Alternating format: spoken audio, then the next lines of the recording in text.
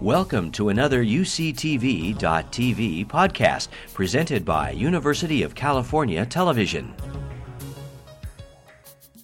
Good evening, everyone. Welcome to Science at the Theater's Just Say No to Carbon Emissions, sponsored by the Friends of Berkeley Lab and co-sponsored by the Berkeley Energy and Resources Collaborative. My name is Jeff Miller, and I'm Head of Public Affairs. Our topic tonight is clearly tied to the 40th anniversary of Earth Day, but for all of us at the lab, and I really do mean this sincerely, every day is Earth Day for us. As many of you know, Berkeley Lab is an international center of energy research with a very local flavor. Our scientists, many of whom are Berkeley and East Bay residents, grapple with such huge questions as how to reduce energy demand and increase efficiency, store and distribute energy more effectively, create new sources of renewable energy, improve combustion, and develop innovative materials that will make energy cheaper. So while the title of tonight's Science at the Theater is Just Say No, Berkeley Lab is really all about saying yes, and that's yes to basic science, yes to applied science, yes to policy analysis, yes to finding technological solutions and bringing them to the marketplace, and yes to restoring the planet's carbon balance, which is at the heart of the lab's Carbon Cycle 2.0 initiative. This is admittedly an ambitious, audacious, and some would say outrageously unattainable science agenda. We don't think so, and some of the reasons for our confidence will be showcased tonight. Our first speaker, Ramamoorthy Ramesh, will explain how we are trying to make solar energy more affordable. He will be followed by Nan Zhou, who I think will startle you with her largely untold story about how the lab has partnered with China to reduce that country's carbon emissions. Our final presenter will be Curt Oldenburg, who will discuss how we might be able to safely store CO2 underground. Each speaker will have about 12 to 15 minutes to tell why their work matters to all of you. At the close of the presentations, all three who are seated here in front of me will take their seats on the stage for a question and answer period. So thank you for your attention. Ramesh is going to start us off, so please welcome Ramesh. First of all, thank you very much for sharing your Monday evening with us. Thank you for supporting Berkeley Labs and University of California, Berkeley. It's a distinct honor to be here with my colleagues to give you our perspective on what this means to all of us. Okay, so my part has to do with the first question, which says, can I make solar energy very cheap? And I want to take you through some of the kind of the prelude to this whole problem by beginning with a very sobering video or a view graph. This is some measurements which has been going on for a while. For those of you who have heard Steve Chu or my other colleague Arun Majumdar, you might have seen this view graph from Steve's collections. Basically, it's measuring the area, approximate area of the polar ice cap as a function of time, and you can see it's shrinking and it's growing depending on the seasonal changes. But what's really interesting is what you will see here. Right around a few years ago, maybe 3, 4, 5 years ago, there's a big drop in the area. And you can go back and say, you know what, this is all just fluctuations in the climatic patterns. Or you can take a more active view of this and say, something is really changing. And therefore, there's a big debate that's going on. And of course, part of the debate is the fact that one has a whole bunch of things that are happening around us. And so we can go back and say, let's take a more proactive look at this. And this brings us to the Tokyo subway map. I make a joke out of it. This looks very complicated, isn't it? So I want to walk you through every one of those stations, all the way from Shibuya to Tokyo Main Station and every other station in between. Okay, but this is a very important view graph. What it talks about is the balance of energy. What do we consume in terms of energy? That's on the left side. And you can see there are three big animals, three big gorillas. Coal, which is about 23%. By the way, all of these are in percentages. That's the total US consumption, which is about 100 quadrillion BTUs. Very large number, 10 to the 20th joules of energy being consumed on an annual basis. And you can see we consume about 23% of coal. First bad news. About 23% of natural gas. Second problem. and 40% of petroleum. Really big issue. And this has two very, very serious connotations to it. One is simply a scientific connotation, which is the amount of carbon dioxide we're putting into the atmosphere. That's the first part. The second part of this has very strong geopolitical connotations, which is something that we need to grapple with as a world, as a country, as a hemisphere. So if I add up all of these, the sources of our energy, 90% of that is coming from what we call fossil fuel. All of these are fossilized into the Earth's crust. Okay, if you look at the top part, that's even more sobering. Only about 10%, and out of which the particular topic I'm going to look at is solar. It's 0.006 on this chart. This is about 5 years old. So it's about 0.1%, approximately of that order. Very, very small fraction of our energy comes from solar. And therefore, there you say, oh my God, this is really a bad problem. But I say, this is a fantastic opportunity to go grab this market share. Okay, so that's one part of the whole story. On the right-hand side of this picture is an even more kind of a troubling picture. Let me take you through that. This is the consumption of energy. How do we use all of this 100 quads of energy? On this side, you have about 20%, 25% of transportation, all the cars, the airplanes, and the trucks that we drive, 25%. Industrial manufacturing, paper, steel, whatever else that we manufacture, takes about 25%, maybe 30% of the energy. The other part is buildings. Buildings consume about 25, 30% of the energy. But that's okay. We need to have all of these. These are all important components. But the big problem with all of this is this red box that I show here. We waste about 55% of this total energy. We throw it away. Every time you drive your car, you're exhausting gases at 600 degrees centigrade. That's basically throwing energy out into the open. Every time a steel billet comes out, it comes out at 800 degrees centigrade. Every time a glass plate comes out of a manufacturing plant, it is coming out at high temperature, you're throwing out that energy. So if you listen to Steve Chu and Arun Majumdar, my other colleague, they will say the lowest hanging fruit is not here. The lowest hanging fruit is making our things more efficient.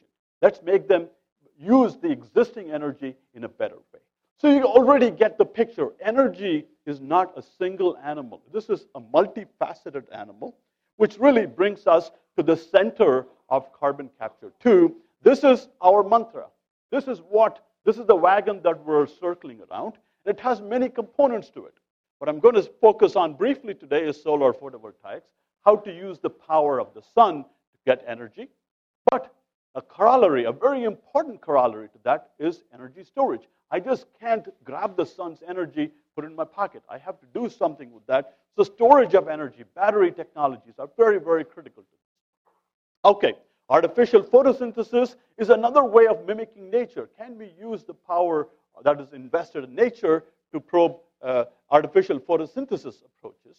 Biofuels is something that you must have heard of from Jay Kiesling, my colleague, and you will hear today from Curt about carbon capture.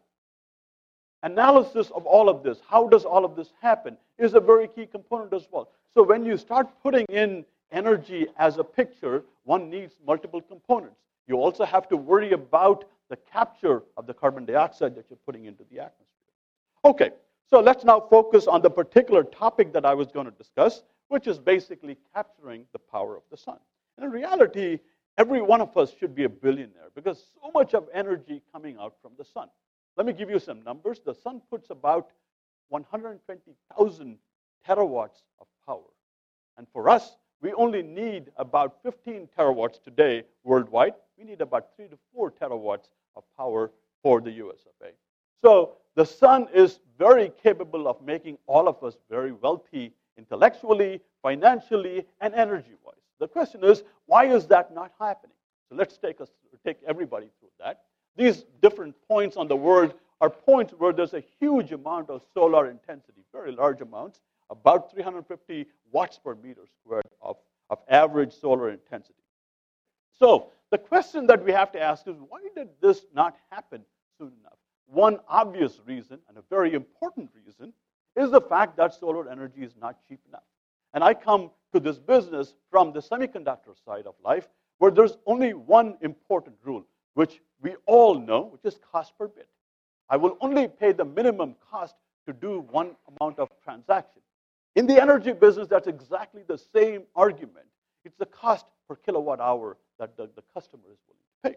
So the question that we've been asking from the research point of view is, can I make solar energy dirt cheap? So let me take you through a cartoon. This is home. And what we want to do is to try to take a small slice out of this and ask the question, can I forget about doing any sophisticated manufacturing like we do currently with silicon-based? The stuff that you have on your rooftops is all based out of silicon, which is a very complicated process of creating this materials, putting it onto a glass plate. What we would like to do is to instead take a piece of the cake and use it in as virgin a form. So in some sense, we're trying to mimic fossil fuels by using the material in the as mined form from the earth. So if you look at the chart, this is from the Geological Survey, you can see that silicon, of course, is a very popular element. Oxygen, of course, the most popular element. We know why. But silicon, 5,000 tons of it is manufactured in very high quality. Much of that goes to Intel, Applied Materials, Toshiba, Samsung, all of the semiconductor manufacturing people. So this is a very, very high value commodity. On the other hand, if you look in this chart, there are a lot of elements. Now, my favorite element, of course, is iron. It's a very primordial element. It's inside us. It was forming when stars were forming. So we can go back and look at all these mineral type elements and ask the question, can I use it as a photovoltaic material? And so this brings me to one piece of data that I want to show you. And much of us know that Telegraph Avenue is a very interesting place. A lot of things can be obtained on Telegraph Avenue. But there's also a Rosie's bead and a mineral shop. And you go there, you can pick up a piece of malachite. If you could see the malachite in the background, that's a picture of a piece of malachite. I mean, sometimes people use malachite for jewelry or for decoration purposes. Malachite happens to be the primary source of copper. And copper is a very interesting material. Malachite is basically a carbonate of copper. So the experiments that we're doing, and this is really why you need a framework like Berkeley Labs, where physicists and chemists and engineers can all come together to try to solve these very complicated problems. So we use a piece of malachite. And if you look at these curves, these are basically the most important curve that you would like to have in terms of using the material as a solar cell. What we're comparing here is a synthetic material, copper oxide, and looking at its performance, comparing it to a naturally occurring material. There's virtually no difference between these two systems. Have we solved all the problems? Absolutely not. But we are on a track to look at a very interesting alternative approach to silicon or very expensive materials by looking at minerals as a source of photovoltaic energy conversion. The argument here is that now I can start to look at this whole process of photovoltaic energy conversion like I would use coal or any other fossil fuel. Okay, so let me finish up by asking you a question. In your mind, what's the most important discovery of the 20th century? Any answers? Car. What else? Transistor. What else? Electricity. What else? Atomic energy. What else? Internet. Yes, I think all of them are fantastic discoveries. But there's a very important discovery, and I'm going to give you the answer in just a second. All of them were great. But could we, as humanity, have lived without all of this? The answer is absolutely yes. There's one thing that we can't have lived. And this happened in the early parts of the century. And this was way back in 1898, just the beginning part of the previous 100 years. This is Sir William Crookes, who was the president of the British Academy of Science, kind of equivalent to our National Academy of Science. He basically launched a kind of a call for all scientists to solve an important problem. Nothing to do with any of the things that we talked about. It had to do with food. Okay? What was happening in Europe is that the population was growing very fast. Nitrogen in the soil was depleting. And the bacteria and the biocatalysts were not sufficient to replenish the nitrogen. And so the output of crops in Europe was coming down quite a bit. Okay?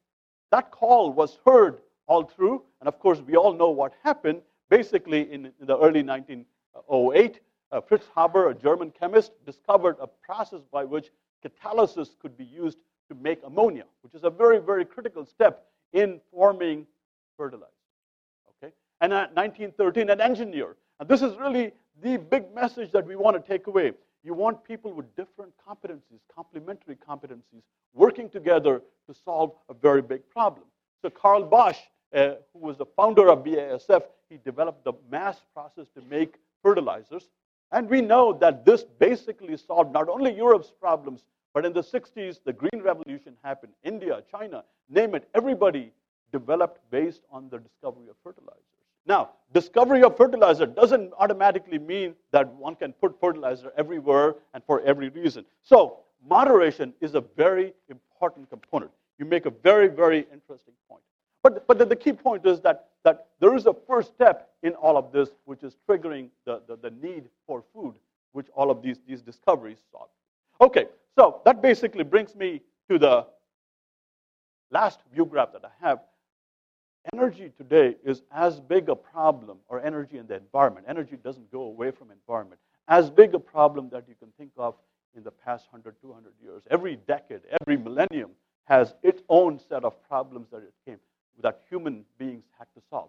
By far, this is a fantastic problem that we all collectively need to work together. We need to have the science and the technology. A place like the Berkeley Labs can really address all of this within the energy framework. We need to exploit the basic science, what we learn from the science, and to create new technologies.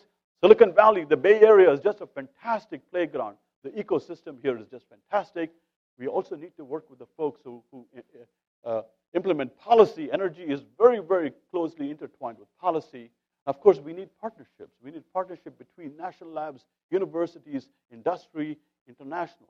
We should not forget that energy is a global problem. India and China are very, very key players. That gives me a very good point to segue into Nan, who is going to talk about the international component of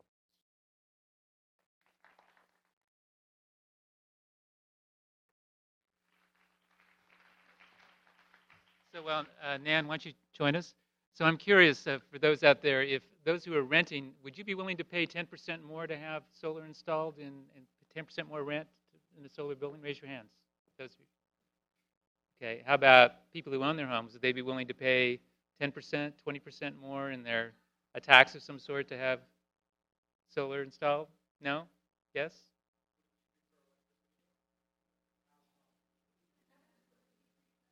Okay, all great questions. See, you can priming you for later. And so how about your tax dollars at work for a scientist like Ramesh, right? Does that seem like a good idea? Yes, okay, I agree. Okay. Nan, take it away. Good evening. My name is Nan Zhou. I work for China Energy Group at LBL.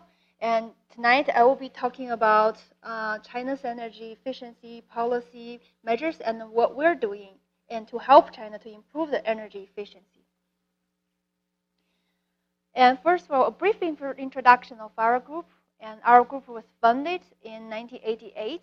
And we're probably one of the first group and outside of China and focused on energy efficiency and policy.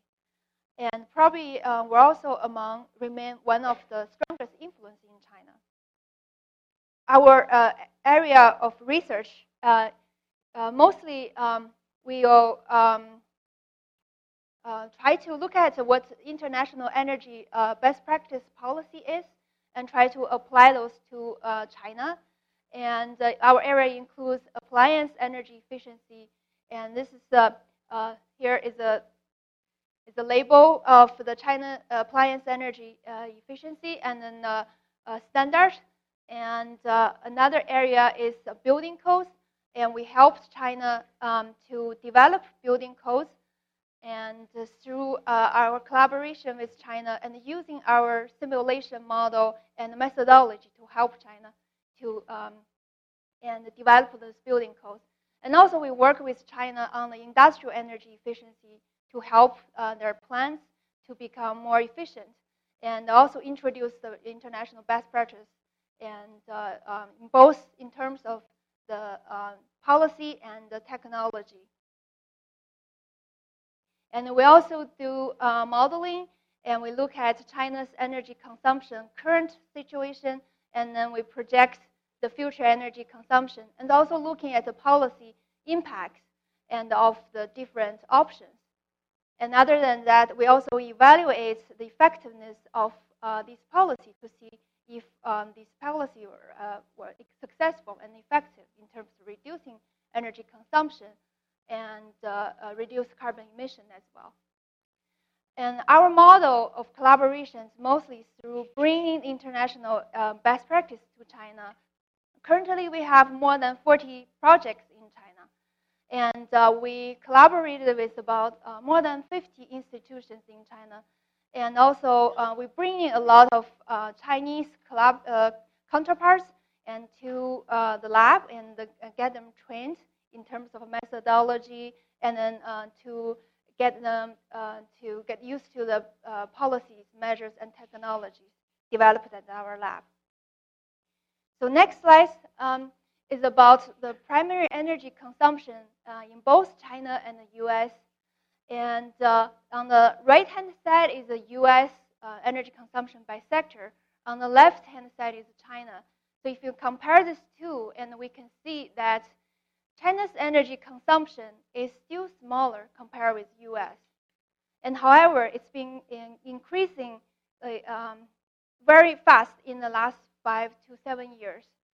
So, but the energy consumption in the US hasn't changed that much in the last few years. And secondly, from this chart, we can tell that that in the right-hand side, the energy consumption in the US, the red and the green is building energy consumption, and blue is transportation energy consumption. And you can see from this chart, in the US, most of energy is used in consumption and driving, people driving and moving goods, and use electricity in their household. And however, if you look at the same figure in the Chinese energy consumption chart, you can see that the red and the green part is very small and only accounts for about 20% of the total, whereas in the US, it accounts for 40%, and transportation accounts for 30% of the total energy. And there's a large gray part in China's energy consumption mix, which is industry. That accounts for about 70% of the total. And if you compare that with the US, that part is only less than 30%. So industry in China's energy consumption is very important.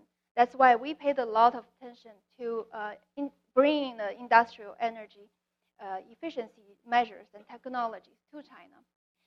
And another point we can make is that,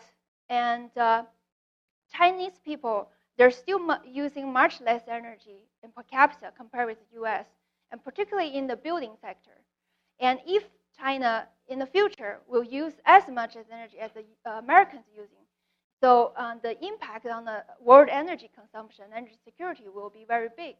That's why we focus on China. And among this energy consumption, most of the source is from coal. It's about 70% of the energy used in China is coal. And so if we look at what that implies, and in terms of the carbon emission, which is the next slide, and we can see that in terms of the similar chart, but this is energy. This is carbon emission, and we can see that China's carbon emission has already surpassed the U.S. to become the world's largest, and also it's been increasing very much in the last few years. Therefore, to address the climate change issue, and China and the U.S. are the key players, and that's why we have to work together to reduce the energy consumption and reduce the carbon emission. Why has China's energy consumption grown so fast in the last few years? And we probably we all understand that in the U.S. and most of the population already live in cities, so about 80% of the people living in the city. And however, in China, this figure is only 50%, less than 50%. And in the future, they will continue to be urbanized. So there will be more people living in the city area. So we, based on the UN projection, and there will be 375 million people and moving into cities by 2025, between now and 2025. This is the equivalent to the entire US population. So we're talking about urbanizing the entire US. So once all these people start living in the city, and they will need buildings, and they will need steel and cement to build the buildings. And that's why in the last few years, the steel production, the cement production, and has increased a lot. So if you look at this chart on the top, and two charts on the top right, and one is steel production, another is cement.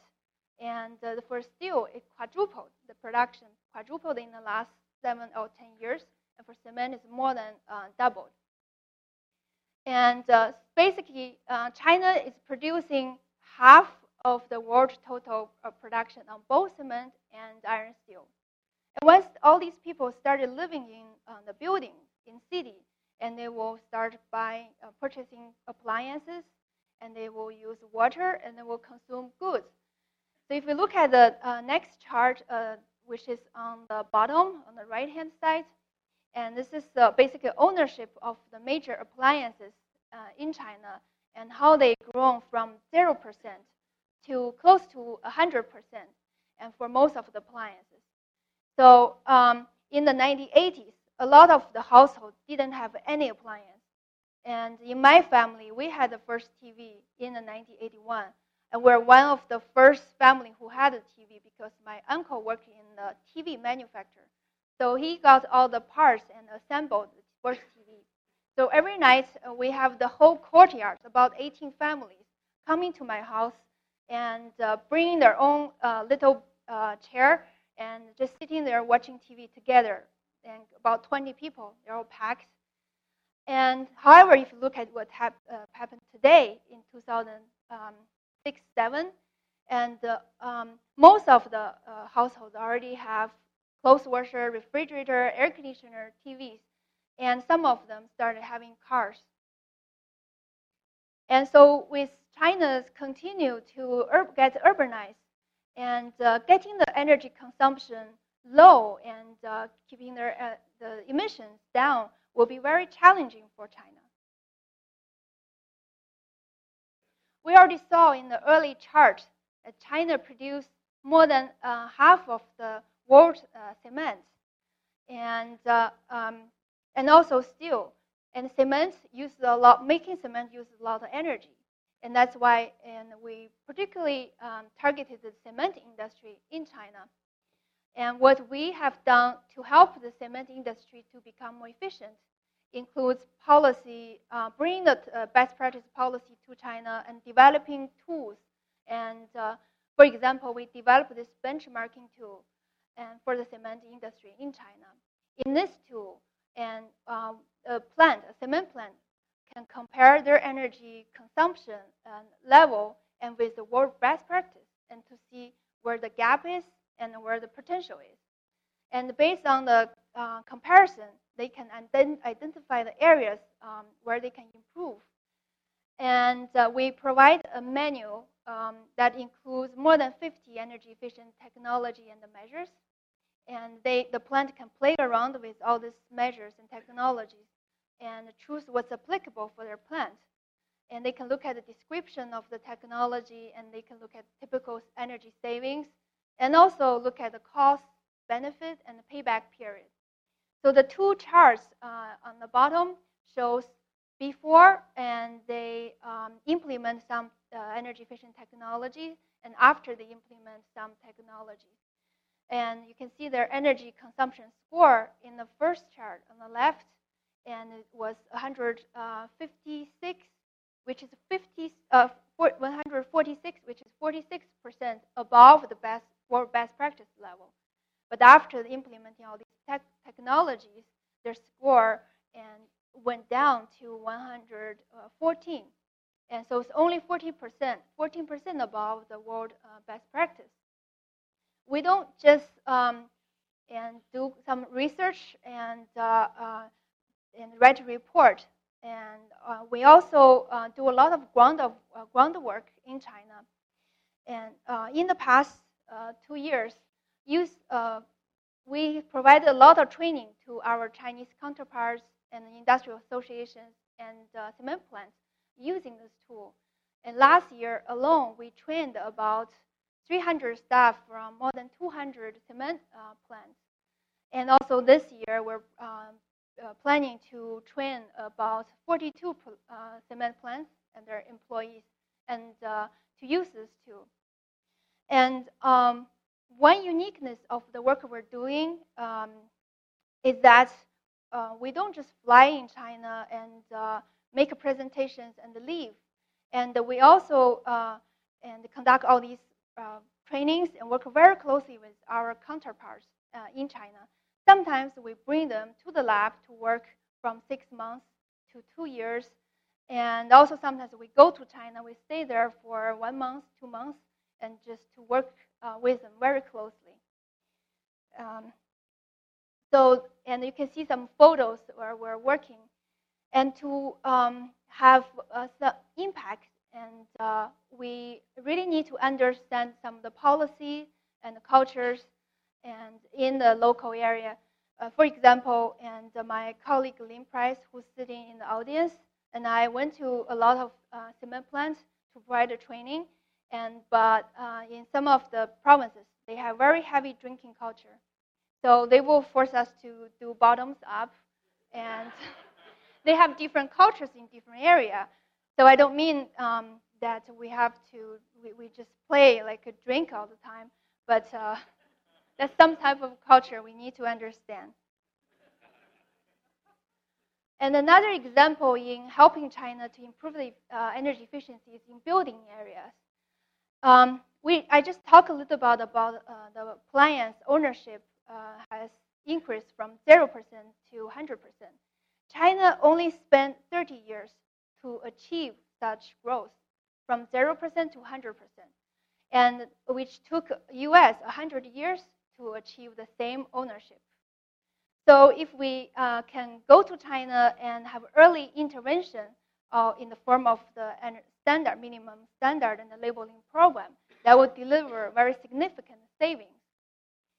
And in the US, as we all know, that we have developed a very strong program called Energy Star, and I think you all see them on your computers, refrigerator, air conditioners.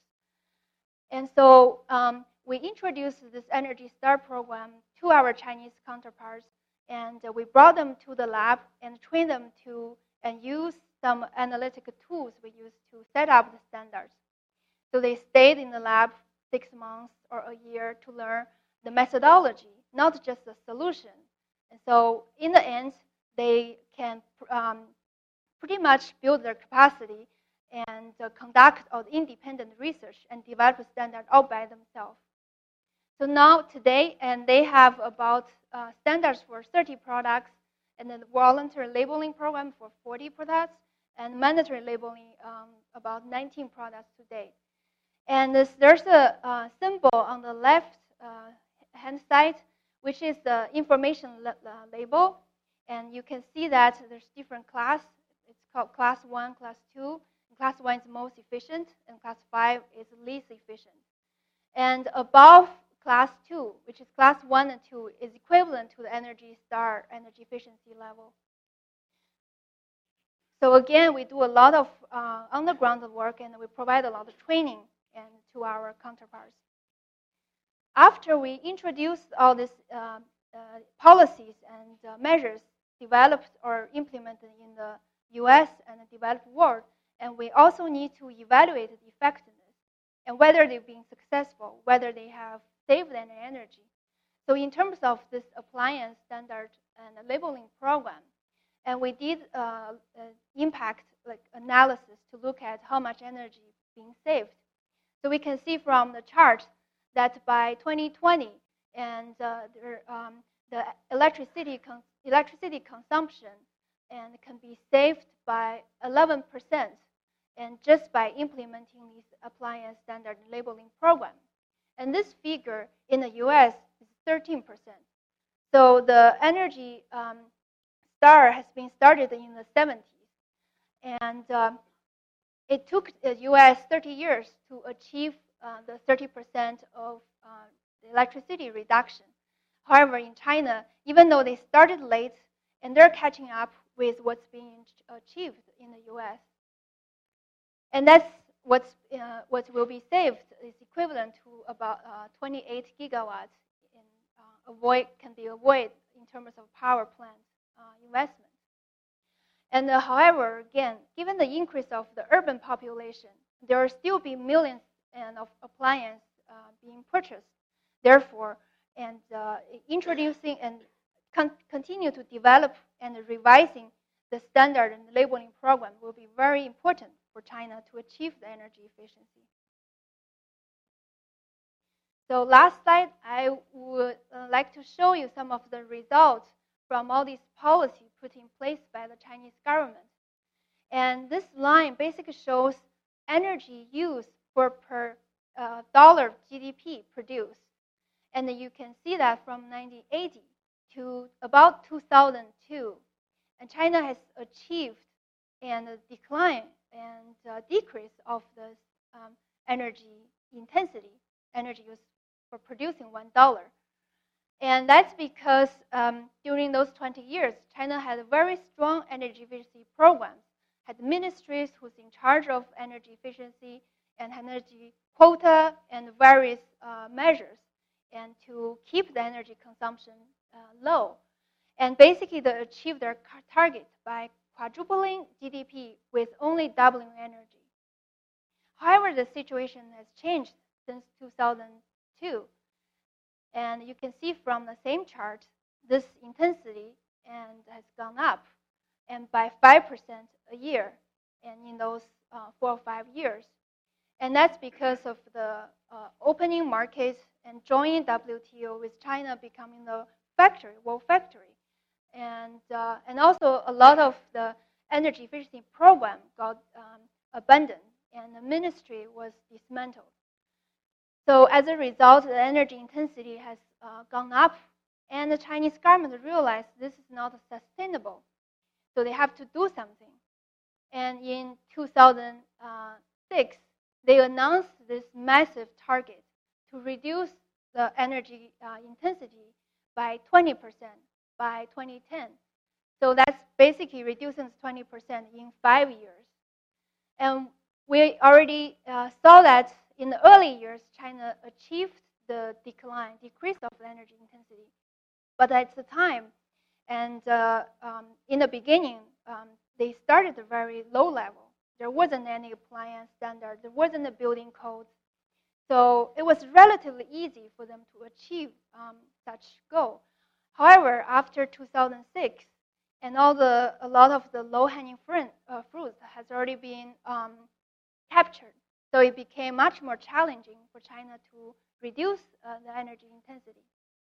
And however, and with a list of policies Chinese government put and implemented, and they have been able to put this put this energy intensity back on track. As you can see from the chart, it decreased annually around 4% and until 2009. And what we just learned a month ago, that they are not doing very well last year because of a world financial crisis. And so we can tell they're struggling a lot to meet the target. And so, there's a list of the policies and Chinese government implemented to achieve targets. And if you're interested, we can elaborate a little bit later. That includes the efficiency policies for buildings, appliances, and also for industry, and as well as power plant renewables, and also the investment. So even though this is very challenging for China and to achieve all these targets and then keep the carbon emission low, and but if we hope to bring this carbon emission down and get it under control, China has to do it. With that, I will close my presentation. Thank you. So I think this is a great untold story. But so I'm curious, has anyone heard of the China Energy Project other than those who are here who actually work in it? Raise your hands. Have you heard of it before? Just a few. Okay. I recommend the latest issue of Wired magazine. It's a story with Steve Chu, our former director, talking about the importance of partnership with China in reducing greenhouse gas emissions. It's a great story. Next up is Curt. All right, so I'm going to talk about another way to say no to carbon emissions, and that is the approach of geologic carbon sequestration. I'll describe what it is, how it works, why we need it, and some of the potential impacts that it may have. So the motivation for this approach is shown here in this sort of stripped down schematic of the global carbon cycle. What we see here are fossil fuel combustion producing carbon emissions in the form of carbon dioxide. And this is occurring at a rate that's much faster than either terrestrial ecosystems or the oceans can take up. So we have photosynthesis going on, we have uptake in the soils, but it cannot keep up with the rate that we're putting it into the atmosphere. Similarly, in the ocean, it's taking it up, the pH is going down, but not at a rate great enough to keep concentrations in the atmosphere stable. So these are going up, CO2 concentration going up. This is causing greenhouse effect, which leads to global warming and the associated climate change. So the idea for geologic carbon sequestration is to just cut off these emissions right here from point sources, take that carbon dioxide and inject it deep underground where it will stay indefinitely. Looking at this in a little more detail, we see here a point source of CO2, such as a coal-fired power plant. I'll just show here the whole chain of processes involved in this.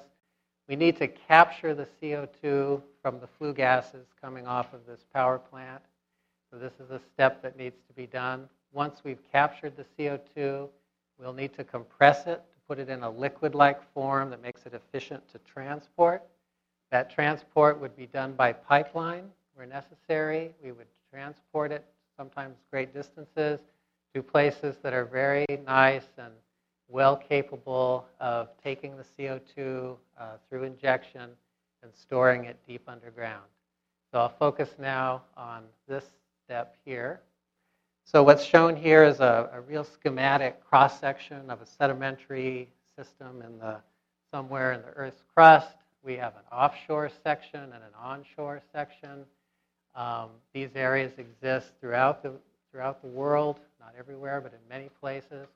What's important to remember for the crust of the Earth is that there are not large caverns or large void space. The fluids, the water, the oil, the gas, the things we know about that are in the crust of the Earth are actually in the pore space. So most of it is grains cemented together with pore space. So what's shown here, for example, a familiar sort of an offshore platform, and we know there may be oil or gas trapped in sedimentary formations, and that stuff can be produced. Those are fluids that are basically, they've been sequestered there for geologic time. So the idea for geologic carbon sequestration is to kind of do the reverse of our extraction of hydrocarbons. We want to put that CO2 back. So illustrated here are several different scenarios. Let's just look at this number one here first. This is an injection of CO2. You see this nice structure here to take it. The darker brown rock here would be a low permeability rock like a shale, and the rock that it's being injected into would be a higher permeability, higher porosity rock like a sandstone. So the CO2 comes in, is injected, and then it stays there because it cannot rise up through that lower permeability rock. Note that the depths here are quite large. This is more than 1 kilometer. This is because, again, we want to store CO2 at depths where it's actually in a liquid-like form and it's actually quite dense. So how big a role can carbon capture and storage play? What we're seeing here are our emissions from fossil fuel use of carbon dioxide globally. We emit globally about 30 gigatons of CO2, so we're somewhere here in 2010. It's possible this has gone down just a bit with the global recession, but we're somewhere in the range of 26 to 30 billion tons of CO2.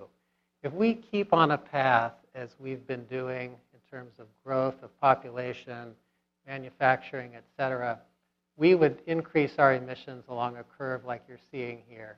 And it would put us out in 100 years or so at about 80 billion tons of CO2 per year. So concentrations in the atmosphere would rise a lot. What we want to do, what LBL and other people concerned about this are trying to do, is to take away those expected emissions. So that's represented by this shape here that I'm describing. If we can find a way to not emit along this curve, but instead to emit along this curve, we can reduce our emissions relative to the business as usual and maybe keep global warming to something along the lines of 2 degrees C or so. If we keep going like this, we'd be up 4 degrees C or maybe more. These are very uncertain numbers. So how do we do this? People recognize that there's no one answer to this problem. It's a huge, huge problem, but they can envision piecing together various solutions. So here you're seeing conservation and energy efficiency. That's something that we can do to account or displace this much of the expected emissions. Similarly with renewables like solar energy and wind, if we can grow that as a fraction of the energy that we use, we will not have equivalent carbon emissions. And onward, if we can switch and start using more natural gas, which is a lot cleaner than coal, we can increase that contribution and not emit that carbon. And finally, you'll see this huge role here projected for CCS. So some people think CCS can be really one of the most important components of avoiding this emissions wedge. So this is shown here, just rough numbers of ramping up from something like a gigaton per year, which maybe we could be doing in 15 or 20 years, ramping that all the way up to 15 gigatons per year, say in 90 years or so. These are big numbers. What do these things look like? All right, so here's the city of Berkeley. This is a cubic kilometer box here that I've just sketched onto that. If this box, just as it was filled with water, this would weigh 1 gigaton. So remember, Earth's CO2 emissions are about 30 gigatons of CO2 per year. If we took carbon dioxide at those liquid-like conditions that I'm telling you exist deep in the Earth, it would be maybe 30% larger a volume than this. So a gigaton of CO2, just in its liquid-like reservoir form, might be 30 to 40% larger than this. Now, bear in mind what I said about porosity. This fluid is occupying only the pores of the rock. So in fact, it would occupy a considerably larger volume. But this gives you some idea for the magnitude of these emissions. So what makes us think that the CO2 is going to stay there? Well, shown here is the figure I'll point you to, which is a very classic figure showing the trapping of natural gas or methane and oil and water. So oil and gas and water here have stratified themselves based on their density. These are light fluids. They float up over geologic time, again, through the pores of the rock and accumulated up against this shale cap rock, this low permeability rock. So this is a storage phenomenon that Mother Nature played out. These fluids are there in a reservoir form. We drill wells into them and produce them. This is exactly what can be mimicked for carbon dioxide. So the first order trapping mechanism is the simple one that you see here. It's called structural trapping, and it's analogous to the way oil and gas are trapped naturally in the Earth. Now there's another very fundamental trapping mechanism, and that's the second one. It arises when CO2 and water are moving through the rock. For example, the CO2 rising buoyantly and water coming in behind it. Small blobs, little bubbles of the carbon dioxide, even in this liquid form, get trapped as this flow process occurs. And it's sort of like when you have a sponge and it's filled with water and you let it drain. That sponge isn't dry. You really have to squeeze it to get the last bit of water, and even then it's not dry. So this is the residual CO2 that stays behind during the flow process. What this means is that you don't even need to have a closed structure to trap CO2. If some small amount of CO2 are injected here and simply allowed to migrate through the pores here, it would actually all become trapped after migrating some distance. So this is the second trapping mechanism. A third one, very fundamental, is simply dissolution. The CO2 will dissolve into the brine at depth, just like a carbonated drink. And in fact, when that happens, the water, the brine, becomes even denser than it was before, so it occupies less volume and tends to stay down. So we've got structural trapping, we've got residual gas trapping, and we have solubility trapping. The final one is really the holy grail, the most stable form of trapping, is if this CO2 would react with minerals, react with components in the brine, and create a carbonate mineral. So we know this does occur, but it occurs very slowly. So there's research going on at LBL to speed up this sort of reaction to make carbonate minerals, make a very stable form of geologic carbon sequestration. So where can CCS be carried out? Well, I haven't shown you the sources here, but you can imagine there's a lot of coal-fired power plants throughout the eastern part of the U.S. and some in Arizona and New Mexico. Out here in California, it's mostly natural gas. So those are the sources. The sinks, though, I've shown here in blue. These are sedimentary basins in the United States. These are typically where we have oil and gas, which is shown in the red, by the way. So oil and gas producing regions tend to overlap with these sedimentary basins that are very nice places that CO2 can be injected. So this is a U.S. snapshot of where carbon sequestration could occur. Note that it's not anywhere. It's not in volcanic regions. It's not in the Sierra. It's not in granite, et cetera. So they're very specific places. Now, there's plenty of geologic carbon sequestration going on now. There's an offshore project in Norway called the Sleipner Project, which has been injecting about 1 million tons of CO2 per year since 1996. There's a very similar project in Algeria that's injecting just about the same amount since 2004. The source of their CO2 is natural gas. So it's a natural gas source that's too high in CO2 to sell to the public, so they strip the CO2 and re-inject it into rocks nearby the reservoir. Okay, so we've talked about what it is and how it works. I'd like to talk now about some of the impacts. What's going to be the effect of doing this? So sketched here is just a schematic of the depth and then something about the health, safety, or environmental impact, just all very qualitative. So recall, we're going to be injecting CO2 if we do this at great depth. And these are some of the impacts, some of the things that could occur.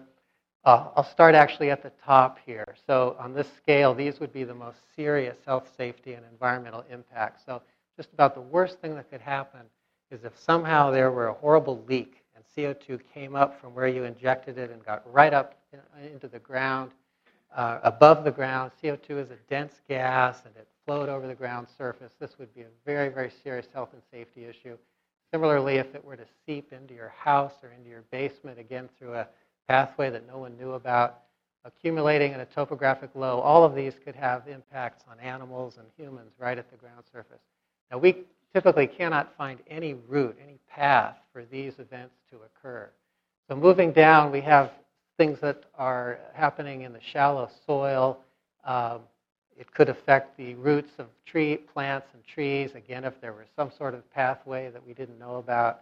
The vadose zone is the area right above the water table. This could also be impacted. Probably the most serious regions or potential impacts that are of concern are CO2 leakage from depth up into potable groundwater aquifers. So this would be a water resource potentially contaminated by CO2. It's not so much the CO2 itself. We know we can drink Perrier and Calistoga, but it's what that semi-acidic water would do to surrounding minerals in terms of bringing components in. It might degrade the water quality. The second most interesting impact of concern recently is this question of induced seismicity. So when you inject fluids in the ground, you do create what's called microseismicity, earthquakes that cannot be felt in the region of the injection zone. And this has caused a lot of concern, and we're doing a lot of research on it right now, whether some of those earthquakes could be actually big enough to be felt and could lead to any damage. So these are really the two main impacts that are of concern today.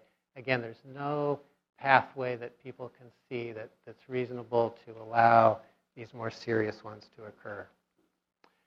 So given those impacts, why are we considering doing this? Why might this be a say no to carbon emissions strategy? Well, what's plotted here from the IPCC is, again, impact here on this axis in several different categories. And right now, the global atmospheric temperature has risen by about 0.8 degrees C. So we're somewhere right in here due to our excess CO2 emissions. And we can see now the impacts on food, the potential for rising yields in high latitude regions. They're seeing this, longer growing season in some places.